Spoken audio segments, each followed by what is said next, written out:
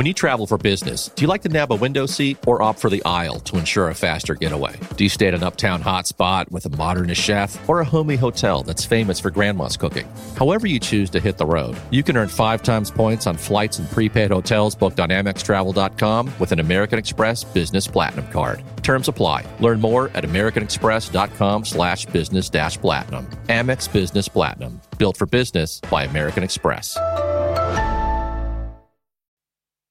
The cricket ball sits atop of a big contraption. The base is on wood, but inside the machine, I suppose, there is metal and also rope. It resembles the kind of catapults that you see in old movies about castles, but it's a little bit more refined by the industrial era. It's got twisty bits and a triple layer holder for the ball itself and a modern day screws and nails to hold the whole thing together. The basic idea, of course, was simple. The central arm would be pulled all the way back down, held in place by a rope, and then it would be released to fly forward, hitting the ball and delivering it to the batter at great speed. And what if I told you that this all happened in 1846 and a bunch of cricketers took on a bowling machine like this in a match?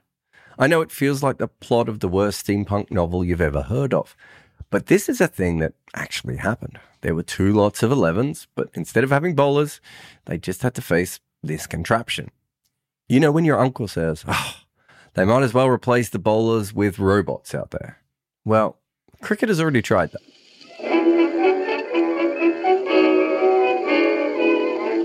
This is Double Century, the podcast on the history of our game. This season, we wanted to visit some of the weirdest stories within our sport. Cricket has a unique ability to meld itself into cultures, even outside the sport itself, and produce wild tales. So this season will include the theatre, sausages, dogs, and perhaps the most famous disability match ever played. But this episode is on the origin of the bowling machine. This episode is brought to you by State Farm. What if your life story was a podcast? Would it be a comedy or a thriller? Whatever genre, State Farm is there for your what-ifs to keep your life story from becoming a mystery. Because when you've got questions, they've got answers 24/7. You can file a claim on the State Farm mobile app or simply give your agent a call. It's how insurance plays a supporting role in your story. Like a good neighbor, State Farm is there. Visit statefarm.com for a quote today. NFL Sunday Ticket is now on YouTube and YouTube TV, which means that you can stay close to your team even if you don't live in their town. Like, maybe you're a Raven who married a Seahawk who got a job in the land of the Falcons. With NFL Sunday Ticket, you can watch your team's out-of-market Sunday afternoon games no matter where you live, because you shouldn't have to change teams even if you change towns. NFL Sunday Ticket, now on YouTube and YouTube TV. Go to youtube.com/presale to get $50 off. Terms and embargoes apply. Offer ends 9/19. No refund. Subscription auto renews. Nicholas Wannerstruck was seldom addressed by his original surname. He was Felix to everyone else. And it would not be an exaggeration to call him a polymath. He was a cricketer, classical scholar, musician, linguist, an inventor, a writer, and an artist. James Pycroft described him in the cricket field as he had music in his soul and could sing and play exquisitely on some 7 instruments and sketch cleverly besides. In the expanded version of the Hambledon Men, E.V. Lucas wrote, "In the pavilion at Lord's are watercolour portraits from his hand of Alfred and Walter Min, Fuller Pilch, and others." From a historical cricket point of view, he wrote the book Felix on the Bat, an incredible tome about cricket instructions and a trove of information for cricket historians. It has some beautiful art to go with it, including the most incredible image of Felix in white riding on a giant bat, the animal kind, with what seems to be a horse's head instead of a bat's head, while he's standing high with the bat, the cricket kind this time, raised above his head. Felix was considered one of the greatest batters of his era and one of the first great left-handers. He played for both Kent and Surrey, and was also a regular for William Clark's All England 11. Even at first class level, he scored 200s, a remarkable feat in an era where pitches were not even, really that defined. Bernard Darwin, yes, the grandson of Charles, was more known as a golf writer, but he immortalised 5 cricketers in his verse. Felix was one of the quintet. He wrote, "And with 5 such mighty cricketers, 'twas but natural to win, as Felix Wenman, Hillier, Fuller Pilch, and Alfred Min. William Caffin," he made it rhyme as well, which I really like. William Caffin wrote of Felix in 71 Not Out. He was a beautiful left-hand bat, especially noted for his brilliance in cutting, more particularly in the direction of cover point, with his right leg in this case advanced. Mr. Felix was undoubtedly one of the finest exponents of this shot ever seen, and I've seen no batter from W.G. Grace downwards who could excel in this particular stroke. In his book Cricket by A.G. Steele, he called Felix the father of cutting. So if anyone's ever cut you in a club game, you know who to blame. Silver Billy Beldam throws some light on Felix's improvisations.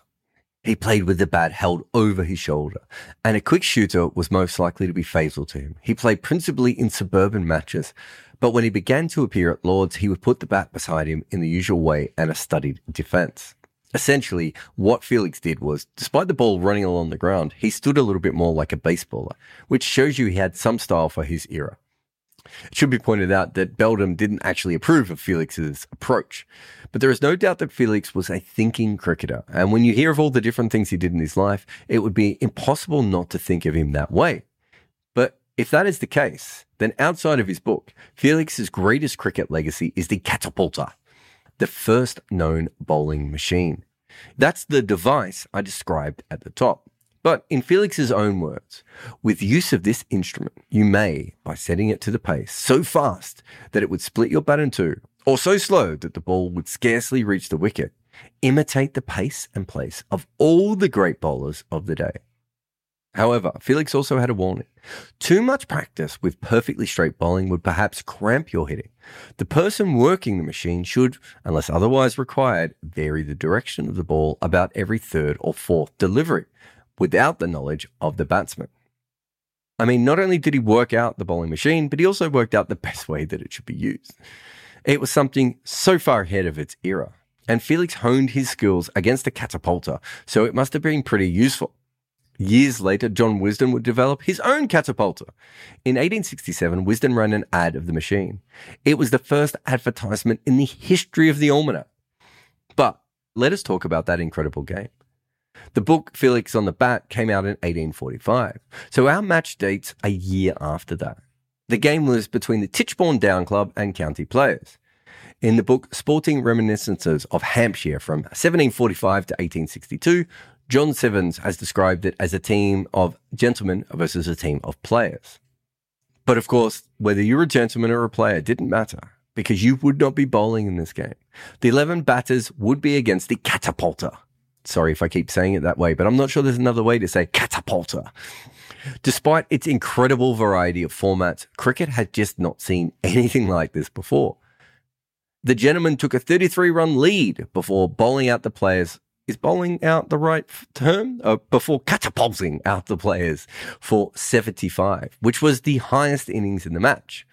Unfortunately, not long after that, the game had finished as there wasn't enough time for both teams to bat twice. For the players, E. Privet, Blake and Collier made crucial contributions with the bat.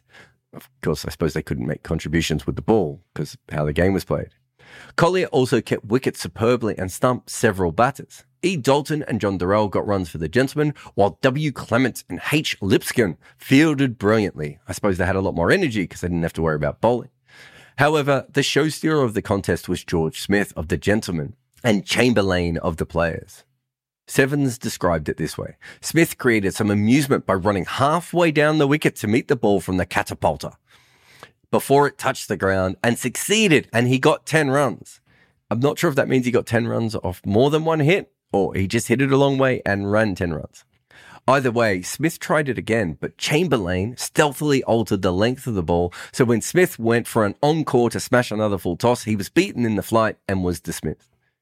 The most important thing that you need to know about this game was just how hard it was.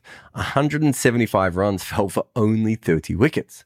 That makes sense, because if we used a bowling machine today and we cranked it up to the same pace as modern bowlers, batters would be pretty useless against. When facing a regular human bowler, a batter takes into account wrist position, ball position, how it comes out of the hand, the field, knowledge of the pitch to come up with a reasonable idea of where the ball might land and what it might do afterwards. If you are facing the catapulta, it's just knocking the ball to you with no clues beforehand at all. All you can do is react. And we know that modern players are not very good at that. What Felix did was not only invent the bowling machine, but also show us that it was much harder to face a ball with no context from a human bowler than out of a machine. Even if Felix's machine was more rudimentary than more bowling machines, it still did basically the same thing, which made it very hard to bat against.